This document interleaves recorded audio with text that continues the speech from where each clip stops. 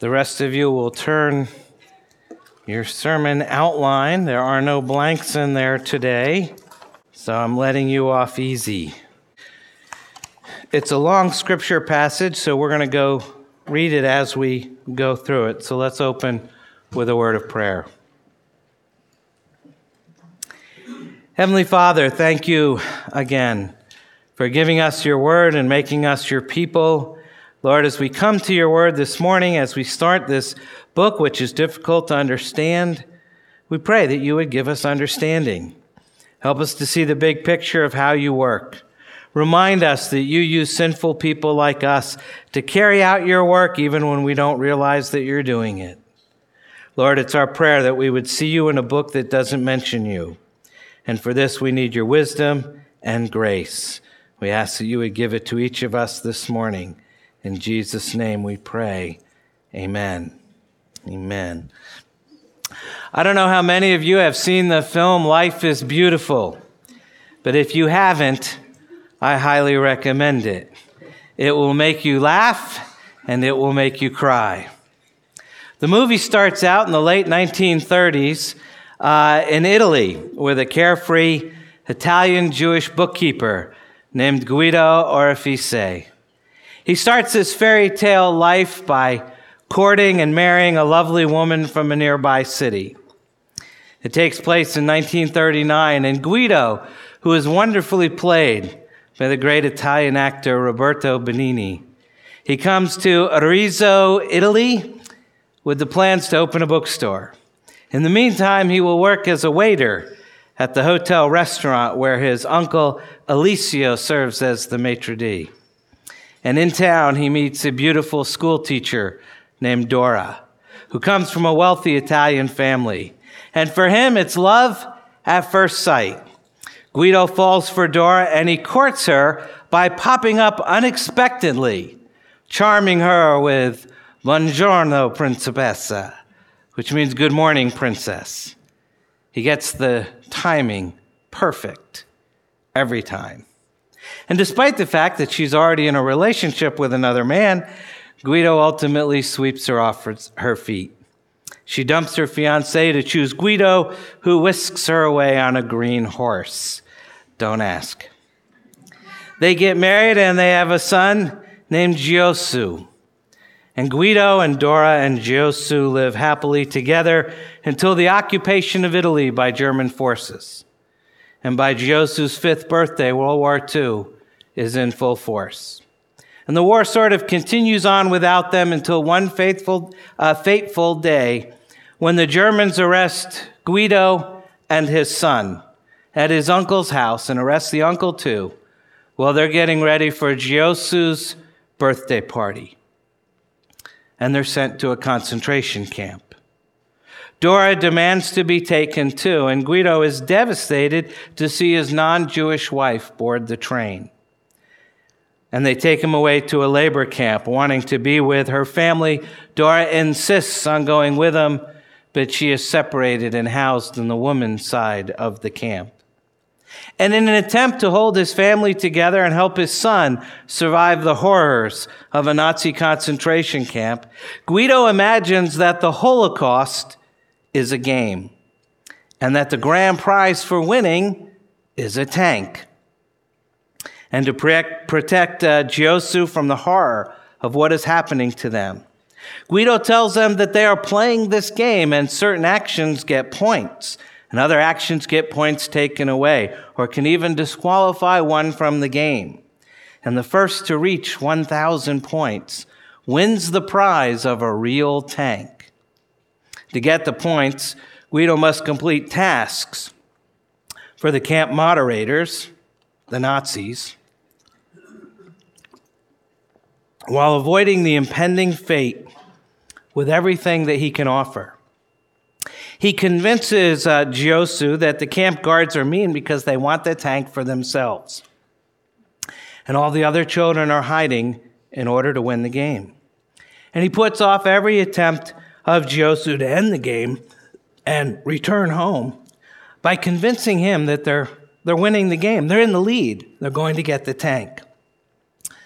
Despite being in a concentration camp and surrounded by death and sickness, Giosu never questions this fiction because of his father's convincing performance and his own innocence.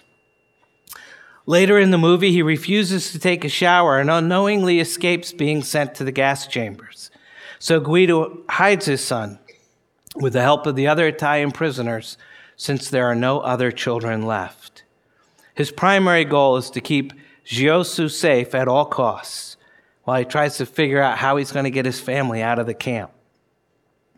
And at the end of the movie, he hides Giosu in a junction box, tells him that everyone is looking for him, and he jeopardizes his own survival to prevent the Germans from discovering Giosu.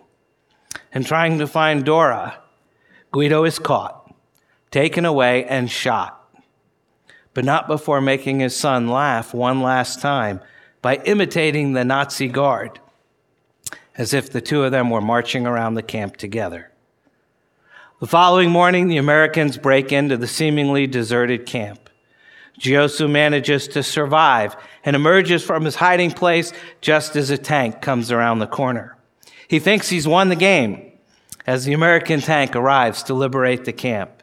And he hitches a lift with the American soldiers on the tank out of the camp, not knowing that his father has died. And he soon spots his mother by the side of the road. And he calls to her, and she sees him, and he runs to her, and he yells, "We won! We won! We got 1,000 points, and we won the game. Daddy and me came in first, and we won the real tank. We won."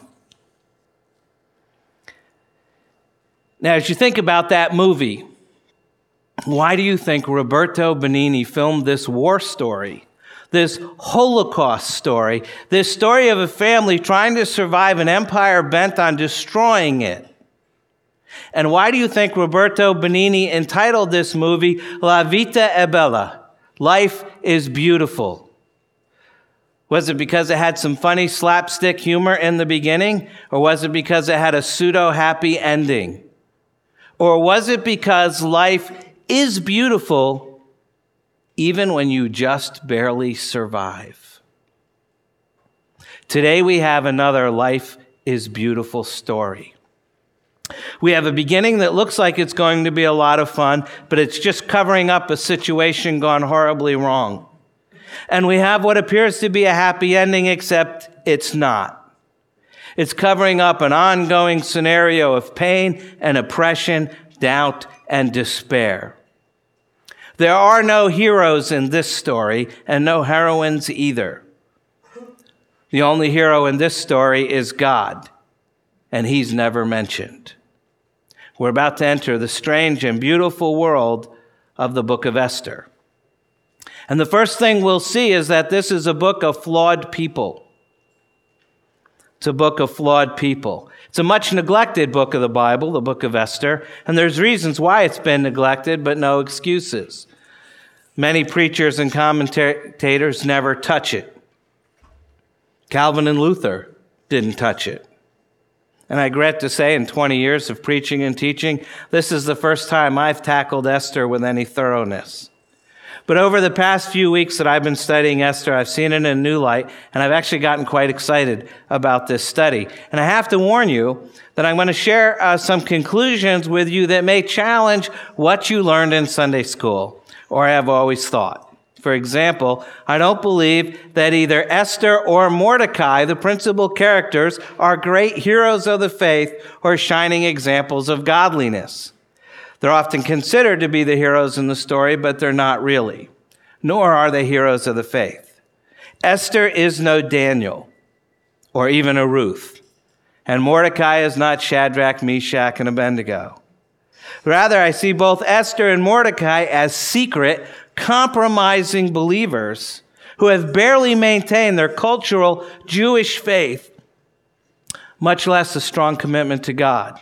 They show courage, but they're not particularly courageous for God. And yet God uses them anyway to accomplish his purposes. As one of only 2 books in the Bible named after a woman, Esther is usually paired with the book of Ruth. And while they're very different books, they have some similarities. Ruth is the story of a Gentile girl who is taken in by the Jews and marries a Jew. Esther is the story of a Jewish girl who is taken in by the Gentiles and marries a Gentile. But neither of those stories is really about their respective namesakes. Both are about the Bible's larger storyline of God's covenant to protect and redeem his people despite their sin and disobedience. Specifically, the purpose of Esther is to show how hundreds of thousands of Jews living in exile in the Persian Empire were saved from extermination by the hand of God, and to motivate the Jewish people to remember God's providence perpetually through a feast known as Purim. Esther is a story in which the providence of God is hidden behind the ordinary events of life. God's name is not mentioned, not even once, in the 10 chapters of Esther. There is no mention of him, yet his providence and his grace and mercy are prominently on display. His fingerprints are everywhere. And Esther points us to Christ as the one in whom God's grace and mercy ultimately comes to aliens and exiles, allowing them to become members of his family, a family to which he'll go any length to protect. The author of the book of Esther is unknown. Best guess is it was either Ezra or Nehemiah, where it follows them in the scriptures. And they were contemporaries of Esther. We don't know when it was written, but the time of the events that are recorded are pretty clear. Chronologically, they fit between the 6th and 7th chapters of the book of Ezra. And they cover a period of 10 years, from 483 to 473 BC. The king in this book is called Ahasuerus. Say that many times fast. But you can go by his more common name, which was Xerxes. So you may have studied Xerxes in school. And he was the king of Persia during this entire period. The location is present-day Iran. Some unusual facts, as I said, it's one of only 2 biblical books named after a woman. There's no mention of God in the book of Esther. There's no mention of the law, sacrifices, worship, Jerusalem, the temple, or prayer. The New Testament does not quote the book of Esther. Esther is the only Old Testament book that was not found among the Dead Sea Scrolls. And for the first 7 centuries of the Christian church, not one commentary was produced on the book of Esther. And with the exception of Xerxes, no other person in the book has been historically verified. Now, I'm not saying these things to create doubt about the book, but it's to be honest about the facts and help explain why the book's been neglected. But the fact is, some neglected things are very valuable, and Esther is one of those. We don't even meet the 2 principal characters in our story today. That'll have to wait till next week. But we're going to lay the groundwork for their introduction. The book of Esther has humorous parts, but ultimately it was not written as a comedy, but rather as a tragedy. Nevertheless, the author, I think, has a lively sense of humor. There's a lot of satire in the book of Esther. And most of the satire is directed against the most powerful king of his day. So that brings us to the beginning of the book, Esther chapter 1, verse 1, and the lifestyles of the rich and famous. It says, "Now in the days of Ahasuerus, the Ahasuerus who reigned from India to Ethiopia over 127 provinces. In those days when King Ahasuerus sat on his royal throne in Susa, the capital, in the 3rd year of his reign, he gave a feast for all of his officials and servants. The army of Persia and Media and the nobles and governors of the provinces were before him, while he showed the riches of his royal glory and the splendor and pomp of his greatness for many days, 180 days. And when these days were completed, The king gave for all the people present in Susa, the citadel, both great and small, a feast lasting for 7 days in the court of the garden of the king's palace. There were white cotton curtains and violet hangings, fastened with cords of fine linen and purple to silver rods and marble pillars, and also couches of gold and silver on a mosaic pavement of porphyry marble, mother of pearl, and precious stones. Drinks were served in golden vessels, vessels of different kinds, and the royal wine was lavished according to the bounty of the king. And drinking was according to this edict, there is no compulsion. For the king had given orders to all the staff of his palace to do as each man desired. Queen Vashti also gave a feast for the women in the palace that belonged to King Ahasuerus. As I said, you know him as Xerxes. And here he's displaying his vast wealth. For 6 months, Xerxes the Great became king of Persia when his father Darius died in 486 BC. And our story starts in the 3rd year of his reign, at the very time the history tells us that Xerxes is planning a campaign against the Greeks to avenge his father's defeat in the famous Battle of Marathon. Some scholars believe this 6-month-long exhibition of his wealth is primarily for the purpose of drumming up support for the oncoming military campaign, to demonstrate that he could reward those who would rally to support the effort. So nobles and officials from all over his empire, which stretches from India to Ethiopia, are invited to this extravaganza. The focus of our chapter is not on the 6-month-long party, but on the last 7 days when Xerxes puts on the mother of all banquets. His banquet is held in the enclosed garden of the king's palace, and everyone in the winter capital of Susa, one of 4 capitals of Persia, is invited to come. The decorations are described in some detail, from blue and white linens to gold and silver couches to mosaic floors made of precious stones. Wine is served in golden goblets, no two alike, and by royal decree, no one is denied what he wants. One can only imagine how much wine is consumed, which will become an issue as we move on to the next scene, which gives us the ancient Near Eastern version of the domino theory. Look at verse 10. On the 7th day, when the heart of the king was merry with wine, he commanded Mehuman, Biztha, Harbona, Bigtha, and Abagtha, Zathar, and Carcass, the 7 eunuchs who served in the presence of King Ahasuerus, to bring Queen Vashti before the king with her royal crown, in order to show the peoples and the princes her beauty, for she was lovely to look at. But Queen Vashti refused to come at the king's command delivered by the eunuchs. At this, the king became enraged, and his anger burned within him.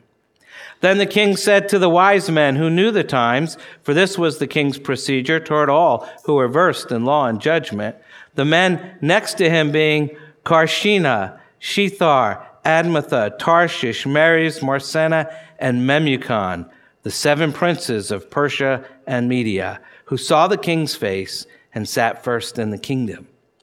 According to the law, what is to be done to Queen Vashti, because she has not performed the command of King Ahasuerus delivered by the eunuchs? Then Memucan said in the presence of the king and the officials, not only against the king has Queen Vashti done wrong, but also against all the officials and all the peoples who are in all the provinces of King Ahasuerus. For the queen's behavior will be made known to all women, causing them to look at their husbands with contempt, since they will say, King Ahasuerus commanded Queen Vashti to be brought before him, and she did not come. This very day, the noble women of Persia and Media who have heard of the queen's behavior will say the same to all the king's officials, and there will be contempt and wrath and plenty. If you don't get the satire in here, you're not going to get the passage. So on the last day of the banquet, Xerxes decides to show off his trophy wife. And remember, Queen Vashti is giving a banquet for the women in the palace while the guys' party is going on in the garden. And when Xerxes was merry with wine, a polite way to say that he was drunk, he orders the eunuchs who guard his harem to bring the queen before the men so he can display her beauty. Now, this doesn't pass the smell test. If the king is drunk, no doubt most of these men are too. And the king is clearly treating Vashti as a sex object, a toy to be played with. In fact, some ancient Jewish commentators see behind the command in verse 11 for her to wear her royal crown a hint that she is to wear only her royal crown. At any rate, Queen Vashti courageously refuses her husband's sexist demand. Now, please understand, Vashti could not take this step lightly. She knows that her husband has a history of unpredictable, unreasonable, and autocratic behavior. Herodotus, the Greek historian, tells us that a few years later, during his campaign against the Greeks, Xerxes beheaded all the men building a bridge for his army when a storm delayed its completion. So Vashti has to know that he's unlikely to accept her refusal without some retribution. And sure enough, the king becomes furious and consults, verse 13, the wise men of the kingdom concerning an appropriate course of action. He essentially calls a special cabinet meeting of the highest and wisest officials in the land to decide what should be done about Queen Vashti.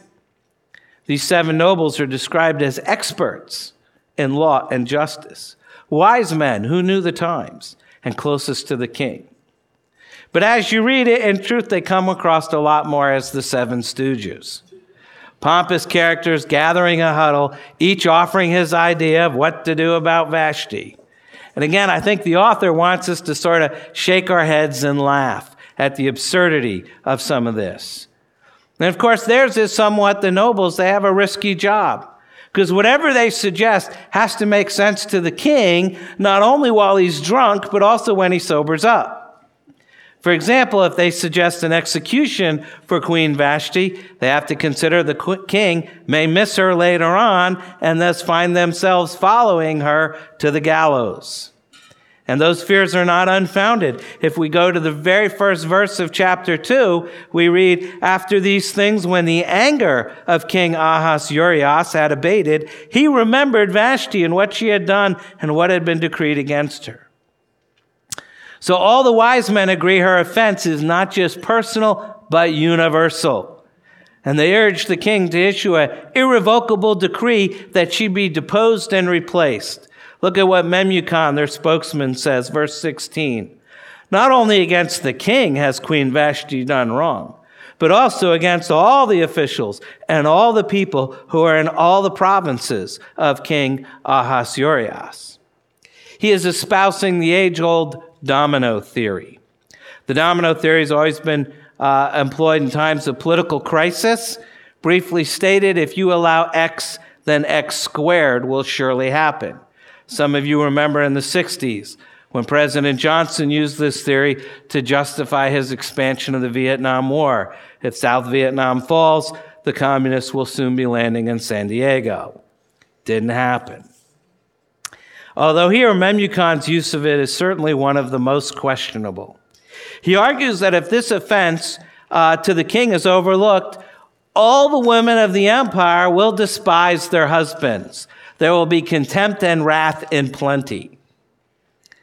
So the advisors urge Xerxes to sign a decree that Vashti be deposed, and a better queen is found. Better, obviously, meaning more submissive, though she will undoubtedly have to be at least as beautiful as Vashti. So they move ahead with this plan, which has the net result of making the problem worse. Look at verse 19. If it please the king, let a royal order go out from him, and let it be written among the laws of the Persians and the Medes, so it may not be repealed, that Vashti is never again to come before King Ahasuerus. And let the king give a royal position to another who is better than she. So when the decree made by the king is proclaimed throughout all his kingdom, for it is vast, all women will give honor to their husbands, high and low alike. This advice pleased the king and the princes, and the king did as Memucan proposed. He sent letters to all the royal provinces, to every province in its own script, and to every people in its own language, that every man be master in his own household and speak according to the language of his people. So a royal decree is published throughout the empire that every man should be the ruler of his own household. As if a royal decree is all that it took. Once again, the humor is barely underneath the surface. In the first place, these clowns are about to become the primary publicists of the queen's behavior, since only the people there at the party, and probably only the small group of nobles, know what has happened. But now they're going to send the Pony Express to the far-flung regions of the empire with news of her rebellion. So if there is a real threat that women all over the empire are going to follow Vashti's example, the king's advisors have only themselves to thank. Furthermore, if one woman's refusal of an unreasonable request by a drunk husband is all that stands in the way of the Persian version of a women's liberation movement, then their authority and leadership is tenuous at best. The best commentary on Esther comes from Dr. Ian Duguid of Grove City College. And I can't improve upon his questions at this point. He asks, what was actually achieved by all this huffing and puffing? Is the social order of Persia really threatened by one woman's resistance? And even if it were, can such a principle of male authority in the household be imposed by government decree? And are all men to exercise power in such a self-centered way as the king did and expect instant obedience? And is every man supposed to banish his wife if she fails to submit to his will? And that's essentially the story as we have it in chapter 1. I hope you return next week for the rest of the story. But my purpose is not simply to tell a story. It's to get behind the story for the truth that we need to consider for our own lives. And so I want to ask this question: how do we survive as exiles? We haven't met the principal characters in the story, but I can tell you that they're Jewish. The writer of the story is Jewish, the recipients are Jewish, but they're not in Jerusalem, they're in Persia. They got there, to make a long story really quick. The kingdom was established approximately 1100 BC. In 931, Solomon died. The kingdom was divided. Northern kingdom of Israel, 10 tribes. Southern kingdom of Judah, 2 tribes. They were all apostate. They were all horrible. The northern kingdom was worse so. And they had no godly kings. And the Assyrians came and conquered them and captured them and took them away. We never heard from them again. Southern kingdom was almost as bad, but it had 8 kings who were somewhat godly. God tolerated them for another century and then allowed Nebuchadnezzar to launch a conquest of Judah in 606 BC. He looted the treasury, seized some people as captives, among them Daniel, Shadrach, Meshach, and Abednego. Then he came back 8 years later, took thousands more, and finally in 586 BC, he leveled the city of Jerusalem and the temple, and Judah effectively ceased to exist as a nation. And as this tragedy is unfolding, the prophet Jeremiah was speaking to the people. He predicted that Babylon would not last long as an empire, that it would only last 70 years. And sure enough, in 539 BC, the Babylonians were overthrown by the Persians, and Cyrus the Great became emperor. And Cyrus allowed some people to return to their homelands, including approximately 40,000 Jews who returned to what was left of Jerusalem, and we can read about that in the book of Ezra. However, most of the people chose not to return to Jerusalem. They were fairly comfortable in Babylon, and even more so under the Persians. And they ceased to think of themselves as exiles. After all, hadn't Jeremiah told them to settle down and seek the success of the city where they lived? Jeremiah spoke to them in Jeremiah 29. And there's 2 passages there in your outline. The first one says, "Seek the welfare of the city where I have sent you into exile." And they took those words very seriously. But they forgot what he wrote next, which says, I will bring you back to this place, for I know the plans I have for you, declares the Lord, plans for welfare and not for evil, to give you a future and a hope. A common passage, and most often ripped out of context to justify whatever it is that we want to do. I can rip a passage out of context just as well as the next guy. And even after they're allowed to return, most of the Jews stay. The majority stay. They had established businesses, they had advanced in government, they had experienced success. Why give up all this wealth and comfort to go back to the wasteland that was once the promised land? Now, my suggestion to you is there is a parallel between the Jews in exile in Persia and the people of God today right here in the United States. We are supposed to be spiritual exiles, strangers, aliens. That's what we're called in 1 Peter chapters 1 and 2. Conduct yourselves with fear throughout the time of your exile. In 1 Peter 2, I urge you as sojourners and exiles. But we've become pretty comfortable in our exile and fairly successful. But in the process, perhaps we've forgotten that our sojourn in this empire is temporary and we have a higher calling. And if we learned anything from our long study in Revelation, it should be that this world is not our home. So how do we live as exiles? How do we respond to the empire in which we live? 3 quick points. We can't take the glory of this world seriously. Sometimes you just have to laugh. We laughed at the power brokers in the Persian Empire this morning with their presumption, their self-importance. But I think we should laugh at our own empire too. Because if we didn't laugh once in a while, we'd be crying all the time. Some of us take government way too seriously. We get very angry or very fearful. We believe the domino theory is an absolute law of the universe. And if one more tax is passed, or one more state adopts gay marriage, then that's all she wrote, the end is near. Well, maybe not. When I was growing up, we all thought that way. Back in the 60s and early 70s, seemed the whole world was going to hell in a handbasket. Woodstock was not the peaceful rock concert that historians have made of it. You had the Black Panthers and the Weathermen. Vietnam was our long national nightmare, the assassinations of Martin Luther King and Bobby Kennedy. And then I got to high school and we had Watergate. Seemed like the culture was imploding. And it seems like every generation has that, whether it was the Carter economic collapse, the Clinton moral collapse, or the collapse of the Twin Towers on 9/11. And maybe you feel that way today.